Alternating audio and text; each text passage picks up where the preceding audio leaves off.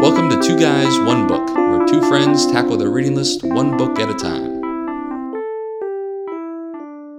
Hello and welcome back to Two Guys, One Book. I'm Tim, joined by Brian. and this week we read And Then There Were None by Agatha Christie, which, did you know, Brian, the original title was not good at all. Like, cancel-worthy, very much so, right? Right. I did some Googling after I finished this book, and I was very surprised by the original title of this book is not mentionable in today's polite society. Yeah. And the interesting thing is, and I found this out too after picking the book, and then they changed the name to 10 Little Indians like decades later, which I guess that's the less controversial title. And now And Then There Were None. So I think now it's neutral enough. I don't think in like 30 years they need to change it again. You know, it's it's interesting how the times change. Like, I heard recently, and maybe this is like a marketing thing, but have you heard the Roald Dahl books, how they're going to change, like, Augustus is like, they can't call him fat now. He has to be like, that would be like body shaming or something in Wait. Charlie and the Chocolate Factory. I mean, I heard rumblings of that on social media, yes, that Roald Dahl's estate was changing some language in some of the books, but I thought it would be like, I don't know all of Roald Dahl's books, so I don't know if like maybe there's something in there that is a little sketchy. But if they're just changing it so Augustus isn't fat anymore, That's like a key part of his character, though, is that he eats a lot of chocolate, right? Like, it wouldn't make sense. I don't know. he was the one I related to the most. Come on. Yeah, he was my spirit character. Yeah. So like I heard people complaining about that, but is that really censorship? I mean, if the estate of the author is doing it, but that maybe we're already digressing a little too far. Yeah, honestly, yeah, we don't have to talk about it anymore, but probably that was just a marketing thing too, to some extent. Just like now everyone's talking about these books again that a lot of people forgot about. But anyway, so this title had this old controversial bad name. They changed it again. It's called And Then There Were None. It was written in 1939, I think, like a long time ago, almost a century ago, coming up. Dang, you're right. Yeah, that's a long time ago. And it's the best-selling mystery novel of all time. Is it really? That's what Wikipedia says. You can always trust Wikipedia. Yes, you can. Interesting. Yes. And Agatha Christie's written like a bunch of books too. I don't know exactly how many, but it's like got to be in the dozens, right? Easily. I mean, I don't even know how many books she's written, but I think that she's definitely, I think she's one of the most translated authors of all time, if not the most, in like different languages. Mm-hmm. Yeah. So I picked this book because we haven't read any mysteries before, right? And I thought it would be kind of a fun, light read, something different, something kind of entertaining. We've seen a few mystery movies together in theaters, like that's been fun. And yeah, I guess, what did you think? What was your overall impression of the book? Well, I mean, well, first, like I thought I liked it. I mean, I think when you first wanted to pick a mystery book, you thought of Agatha Christie because she's the queen of mystery. And you said, what about like Murder on the Orient Express? I'm like, oh, I've seen that movie. And Death on the Nile. Oh, I've seen that movie. So like, it was difficult just choosing one that hadn't been adapted into a movie that either of us hadn't seen. But fortunately, this one was, I think, a pretty good, solid pick. One of her more famous works, and one that I had no idea what was coming. So I would say initial reaction was positive. I enjoyed it. It was a page turner. It was interesting to a point. But then, it's just interesting how so many people died. Should we go through a little premise of the book? Perhaps? Yeah. Let's do. We can get into our critiques and opinions, but let's do a quick overview. So I think it might help to describe each character a little bit too, and why they go there. Do you want to do the overall plot summary and then I talk about the characters? Yeah, that works. Okay, cool. So, I mean, essentially, we are introduced to a variety of different characters at the start of the book.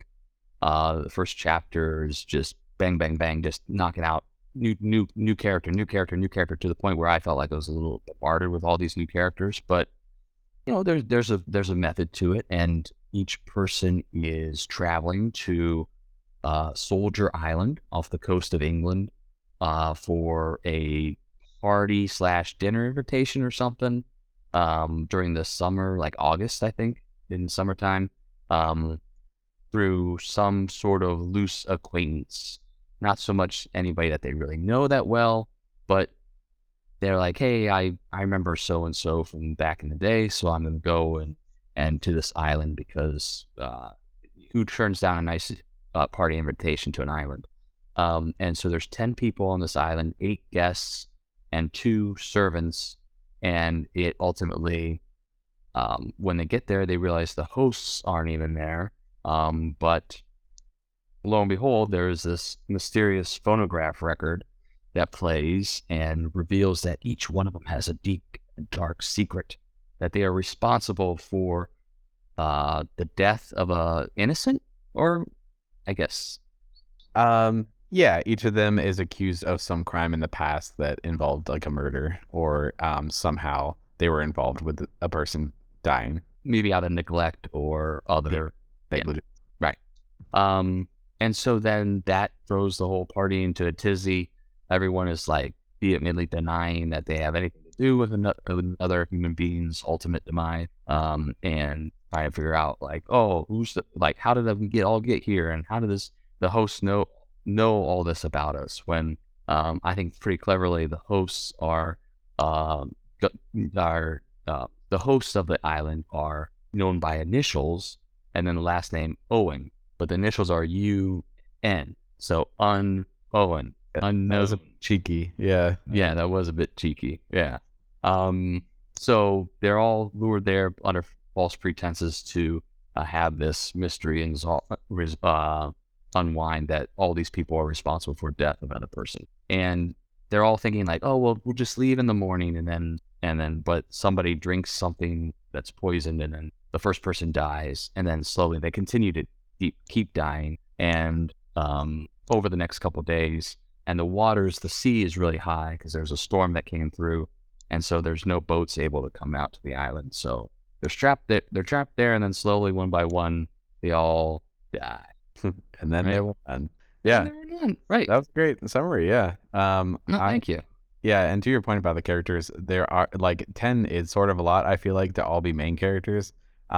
So that could be kind of a critique, but it had to match the rhyme or whatever was repeated in the book. Right. So right, and I think you bring up a good point that I left out, is that there's 10 people and they all start dying, and whenever somebody dies, their death is somehow linked to some sort of nursery rhyme or poem. And at first, when I read the book, I thought Agatha Christie just made up that nursery rhyme or poem, but it actually was a real nursery rhyme from back in the day in England that she used to weave into her story.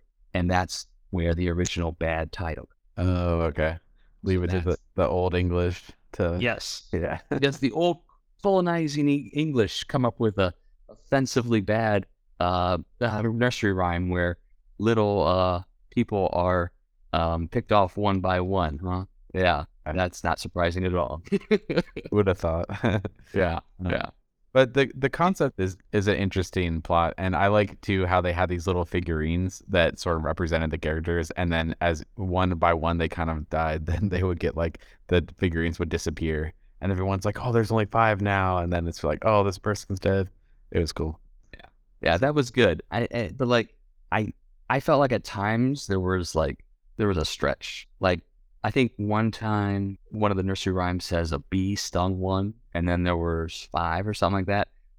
And so like what happened was an old woman got injected with poison, and there happened to be a bee in it or something like that. It was a stretch. Like, it was hard to like. It was to get swarmed by bees. I mean, I feel like Agatha Christie had to get like, I don't know, sort of tied together, but it's a tricky line to balance. Right. And then when I was reading it, I thought like, okay, that bee thing is a bit of a stretch, but at the time I thought Agatha Christie made the nursery rhyme. So I'm like, why didn't she pick something else better than a bee? Mhm. But now that I realized that she was conforming the story to match the original nursery rhyme that she never created, I'll give her a little bit of the You can excuse it a little bit. Yeah. yeah, a little. All right. Well, let me crank through the characters real quick just to Yeah, sure. paint a picture.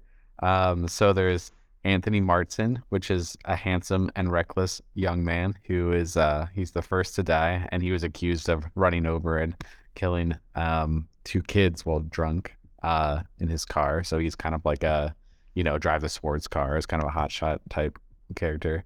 Then there's Emily Brent, who's like the older character and just very like stern and like judgmental, I guess. I don't remember that many details about her crime, but well, do you remember what she was accused of? I think it was. See, that's just it. Sometimes it wasn't clear in the book itself, but what I read online was that she had like a maid or a helper at her house who got pregnant out of wedlock, and so Miss Brent disowned her or shunned her to the point where the young lady committed suicide. Okay. So yeah, like she didn't directly like murder a person, but she was invited there to die because she was involved in, her actions may have led to this person's death. And then there's the Justice Lawrence Wargrave, who's a retired judge and is supposedly there because he was accused of passing sentences on people who were like wrongfully accused, like life sentences, I guess, or was it to death? I don't know. Philip I Long. think it was Okay. I think with the judge, I think there was a person in his court that was presumed to be innocent, but the judge convinced the jury to commit him to prison, and then where he ultimately died. Gotcha. Yeah, yeah. There's Vera Claythorne, who is a younger school teacher who has a dark past where she was accused of drowning a young boy in her care in order to inherit his wealth. Philip Lombard, who is kind of he's sort of this confident like adventure character, but he was accused of like abandoning this group of people in the wilderness, I guess, in Africa without food or water, and he just sort of like shrugs and is like, yeah, I just kind of left him to die. So he's sort of like a terrible person. Let's see, a few more. There's Edward Armstrong, who's a doctor, and he was accused of killing a patient under the influence of alcohol while performing surgery. There's police officer William Bloor, who was hired to investigate the other guests, and I guess he gave false testimony that led to another man being sent to prison. A retired army general with a guilty conscience who was accused of sending a subordinate to his death in World War I. And then the two other people are the butlers who are on the island when the other characters arrive. And they don't. Yeah, what did they do? They didn't go into much detail. Did you read the book? Come on. Dude, they're okay. Because we got accused of not like remembering every single detail of the characters in like that one book.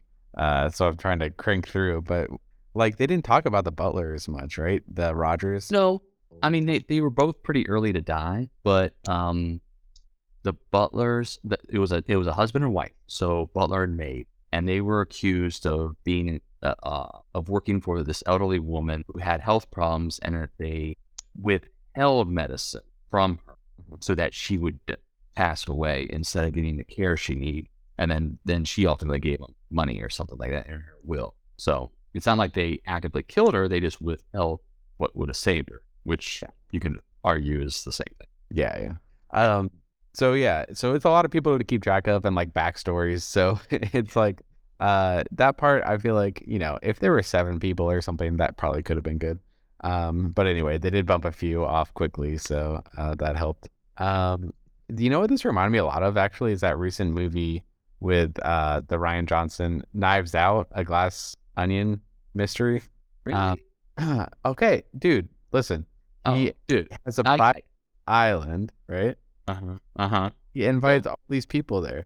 He even talks about how like Knives Out and Daniel Craig and all that is inspired by Agatha Christie stuff. So, sure, absolutely. But I think you're missing a bigger movie that this reminded me. Well, maybe not bigger, but a cult classic.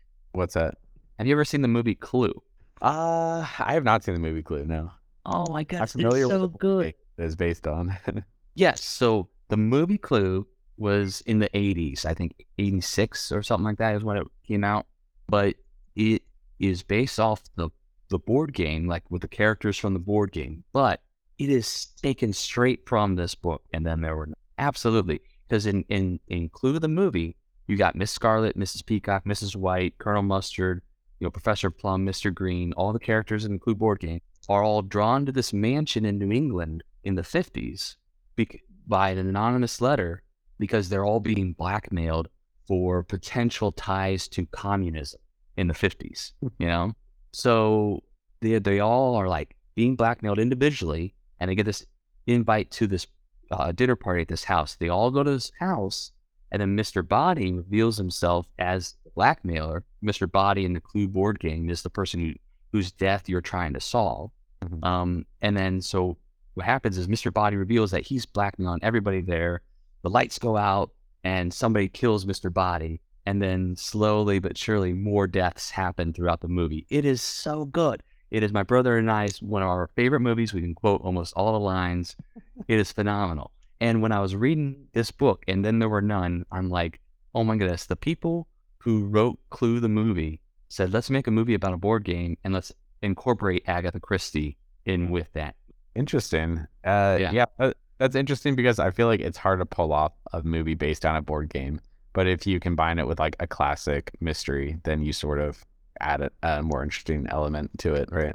Absolutely. It's like and mystery. Oh yeah, it's hilarious. Clue is hilarious. I mean, if you haven't seen it, Tim, I feel like I failed as your friend. If you have not seen Clue and we've been friends for this long, it should have come up more often in our conversations. It really should have. You failed for sure, Brian. Yeah. Because I swear, when you watch the movie, you're going to be like, oh my goodness, this is like the book. Well, that feels like a story that can be retold in different ways, in different generations. And even like there's games like, I don't know, Mafia or like Among Us, where it's like there's someone among us who's killing people. We don't know who it is. Like that's almost like a timeless sort of storyline, right?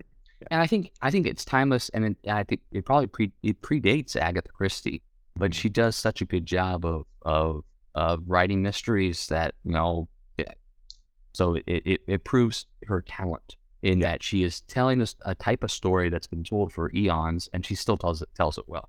Yeah, and even though I criticize like the amount of characters and stuff, like I think she did a good job choosing a diverse range of characters and just interesting backgrounds, and kind of telling the stories through some of their perspectives. I thought that was well done.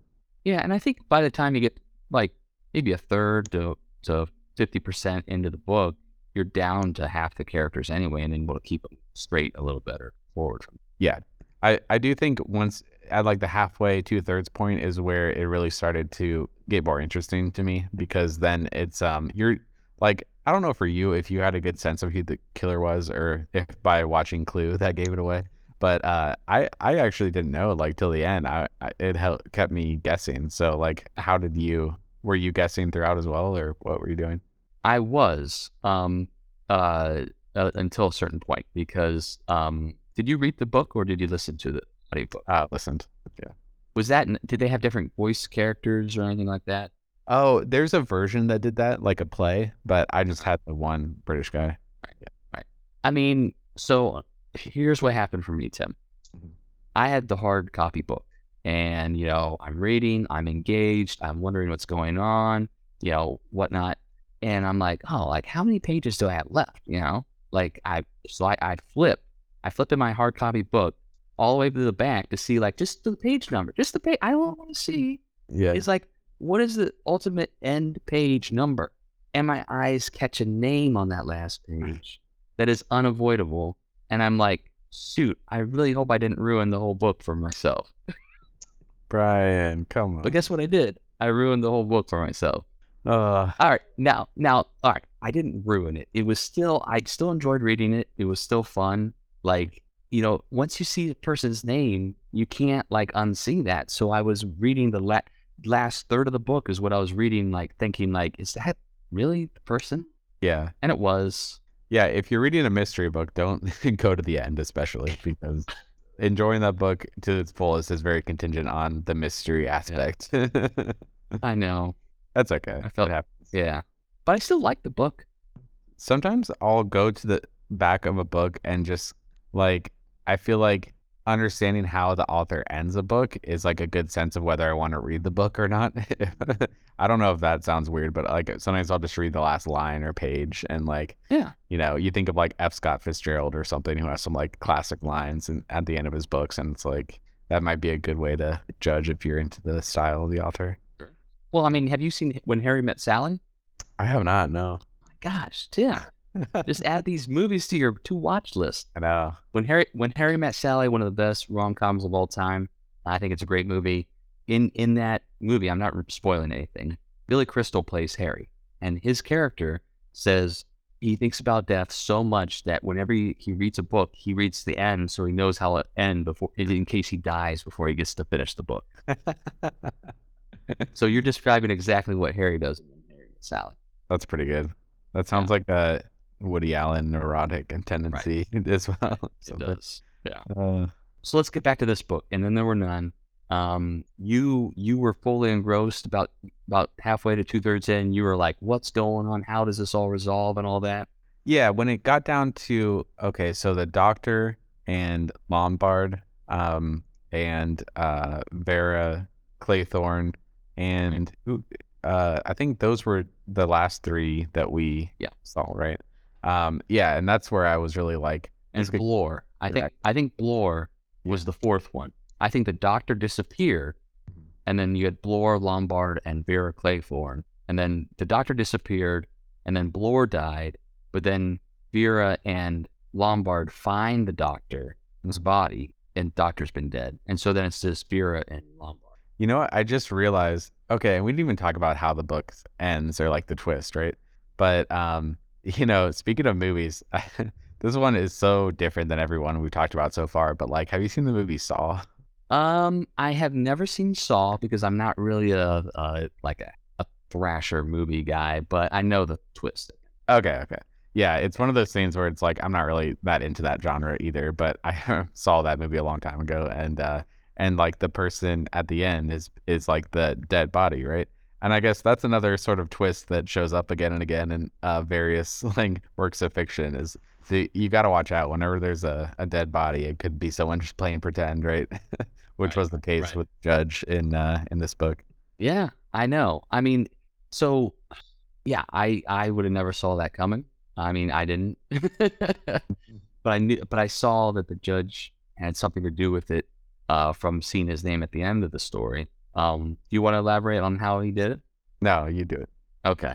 Well, essentially, I think the judge, being a judge, has seen the faults of humans on a day-to-day level, and so he gets, I think, fed up with humans in general, and the fact that some people can do bad things and get away with it. Like sure, he put murders away, but there's people like Vera Claythorne who maybe suggested to the boy that he could swim to the rock, and she didn't do anything, but she just suggested, hey, go swim to that rock. You can do it. And then he drowns. Or like the butler and his wife who withheld medicine from an old lady, and no one could prove that. But, and other things like that. So the judge heard about these instances throughout his years of being a judge, and he thought these people are getting away with stuff like that. Anthony Marston killed 2 kids with drunk driving, and he's still roaming the streets. So the judge wanted to do something about it. And I think the judge, didn't he have like a terminal illness or something? Yeah. Mm-hmm. So then he concocts this whole thing about inviting people to this island, arranging it so that all their secrets get revealed to each other, poisoning Marston to start it, and then slowly picking off the others, and then even convincing the doctor, Dr. Armstrong, on the island. The judge convinces the doctor to help him out. Like, hey, come with me, and we'll try to solve this case by pretending I'm going to fake my death, me being the judge. So the judge fakes his death on the island with the help of the Dr. Armstrong, so the judge gets to roam around on the island, kind of with all the other guests unaware that he's still alive. So he can commit these other murders and then eventually commit suicide by some elaborate way to make it look like that he didn't actually commit suicide. Yeah. And the only reason we know all this is because, humans being human and the need to confess being bound within us all. He wrote a note and stuck it in a bottle and sent it out to sea. Some Fisher Wharf found the bottle or something, right? Yeah, he sent a message in a bottle. Mhm. Yeah, I think, and honestly, I feel like that was a pretty good twist. Like, I think as a character, I mean, obviously, it's a very far-fetched like story as far as would this ever happen in real life, but like he had like a backstory and motivation for doing this kind of crazy thing, and he had this terminal illness, and it makes sense connecting the dots now that he's a judge, and that's how he has the understanding and some connection to some of these cases, right? So that could help people predict maybe him as the villain. Yeah. I mean, I enjoyed the book. It was fun, but like my only beef was like at the end, at the very not the very end, but like when Vera Claythorne is the last one standing, Mhm. right? Like because she steals Philip Lombard's gun from his pocket and shoots him because she thinks Lombard's the psycho that brought us all here. Mhm. She goes up into her room in the house then and just sees a noose hanging there. Like she knows she didn't make the noose appears because the judge made the noose for her. Mhm. But she just goes up and hangs herself. Like the judge didn't even like have to force her there, right? Like she just goes up and is like, "Oh man, I'm the last one on this island, deserted island. Now everyone else is dead. Who knows when the people from the mainland will come and see if anybody is out here? I'm just gonna shuffle off this mortal coil and Yeah. bury myself." Well, she You was know? like she was very much a tortured soul, right? Like she felt very guilty of her past, and maybe she sort of accepted her fate being there to some degree. Yeah, that's a good explanation, Tim. But I would also have to admit, I think Vera is my favorite character. Okay. So I wanted her to survive, and I wanted her to not, I don't know, be so despondent, I guess. But she did bad things. Everybody did bad things. Yeah. There's a number of ways you could take the book, and I mean, it almost makes you wish like what if there were a version of this where it's like, didn't they do this in Clue or some other movie where it's like any person could have been the killer and then it has like an alternate ending or backstory? Yeah. Yes, that's Clue. Okay. Like, But you haven't seen it. no, I think I heard about it though. So like, how does Okay. like they show the alternate ending at the end, or is that like the DVD extra bonus feature? Oh, Tim, the Clue people did it was genius. So in the 80s, when they released the film in theaters, they had 3 endings. And depending on where you lived, you saw only one ending. So what they did was they had this movie. It ended. People from like Chicago went to St. Louis and talked to people, about the movie Clue. They would be talking about different endings, and so like the people that released Clue didn't even admit that until later, so that the audience was completely like. So I thought that was so clever because then in the DVD version or the VHS, whenever I saw it, they played out the 3 separate endings back to back to back. They said like, this is how it could have happened, or this is how it could have happened, but here's what really happened. That's how they did it when it's all mashed together. Imagine how many like arguments that must have caused where it's like, no, this is how it ended. Wait, this is how it ended. Like that probably confused so many people. Like I think it's awesome they did that in theaters, but like also that probably led to a lot of like, gaslighting or like confusion. Oh yeah, but I think that was so genius about it is that it would lead to confusion, but who cares? It's a movie. It's a silly, fun movie, so go see it. Yeah, I mean, I think honestly like there should be more experimentation, I feel like, with movies and shows. And I think there's a Netflix show recently that came out. I haven't seen it. I think the guy from like Breaking Bad is in it. The chicken dude. But I think you can watch the episodes like out of order and maybe it's like a different story depending on how you watch it kind of. Um so yeah, I feel like there's interesting ways they could iterate on that. Yeah, I'm all for that. Like I think we do get a little too cookie cutter-ish with our storytelling, like whether it's streaming or movies or whatnot. It does seem to pander to the audience. Like everything is a sequel of a sequel or other intellectual property from some other source is changed a little bit and shot back out there. And now the most popular TV show right now is based on a video game, So, I mean, which is fine. If it's done well, great. But like, I think I'm all for some nonlinear or maybe confusing or I like this watch us. If they can make a show where you can watch any episode in it, I think that'd be very cool. Speaking of the video game show, did you see the SNL skit that was making fun of that? And like the next video game HBO series will be Mario Kart, and it's like, Oh, you know what? I did see that one. so That was a good one. oh my god, Yeah, it actually looks pretty good. Like I might watch that show, even though they're being so. the Mario Kart Yeah. dystopia show. Oh, that looked great. But yeah, but yeah, also I know I often bring up AI and stuff, but like now with like technology, someone can just like a writer could just like come up with 10 alternate endings and like and take the story there. So it could be You're right. or like personalize it depending on like what you're interested in. I don't know. Yeah. Yeah. No, I like that. That'd be good. Huh. All kinds of uses for it. I'm sure the screenwriters are it can help them get through writer's block or something. I don't know. Sure. But yeah, I mean, I think so. Okay, after reading this, like, are you a fan of mysteries in general? Do you think, or how do you feel about it as a genre? You know what? I would say maybe a year or so ago, I might have said like mystery isn't that much, not my cup of tea, because there's so much mystery out there. I think that's the problem. Is getting good mystery. But I think in this last year with the Knives Out sequel, Glass Onion, I love that movie. My wife and I have been watching Only Murders in the Building on Hulu. Great TV show. I love Martin Short and Steve Martin, but it's actually a great mystery too. And now with this book, full disclosure, like I saw Murder on the Orient Express and Death on the Nile. I didn't really like Murder on the Orient Express because I didn't like the twist in that one.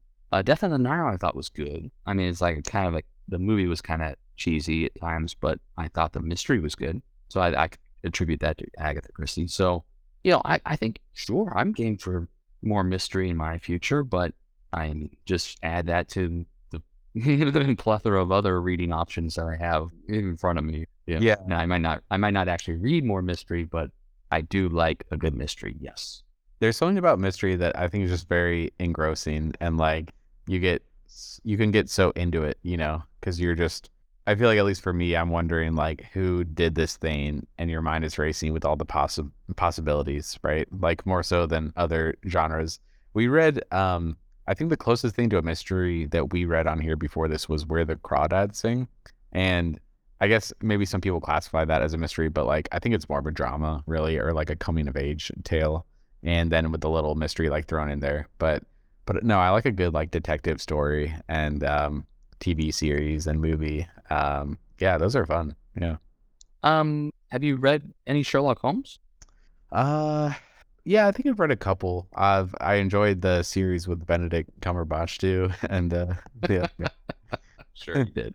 yeah. Yeah. But I mean, I just read only one. I read the very first one, Studying in Scarlet, and it just kind of threw me off because like halfway through, it just kind of takes a hard right and goes somewhere else. And like, I thought I was reading a different book because it's like, is this even, anyway, you just have to get used to that in Studying Scarlet. But I haven't read any other Sherlock Holmes because I feel like that might be a little thick, but Yeah, but that I think points to like the strength of Agatha Christie, that this still is like interesting 80 plus years later, right? Like that's pretty impressive. Like, I mean, who's gonna write or make something today that will still be like enjoyed 80 years from now? Like that's pretty hard to do, I bet.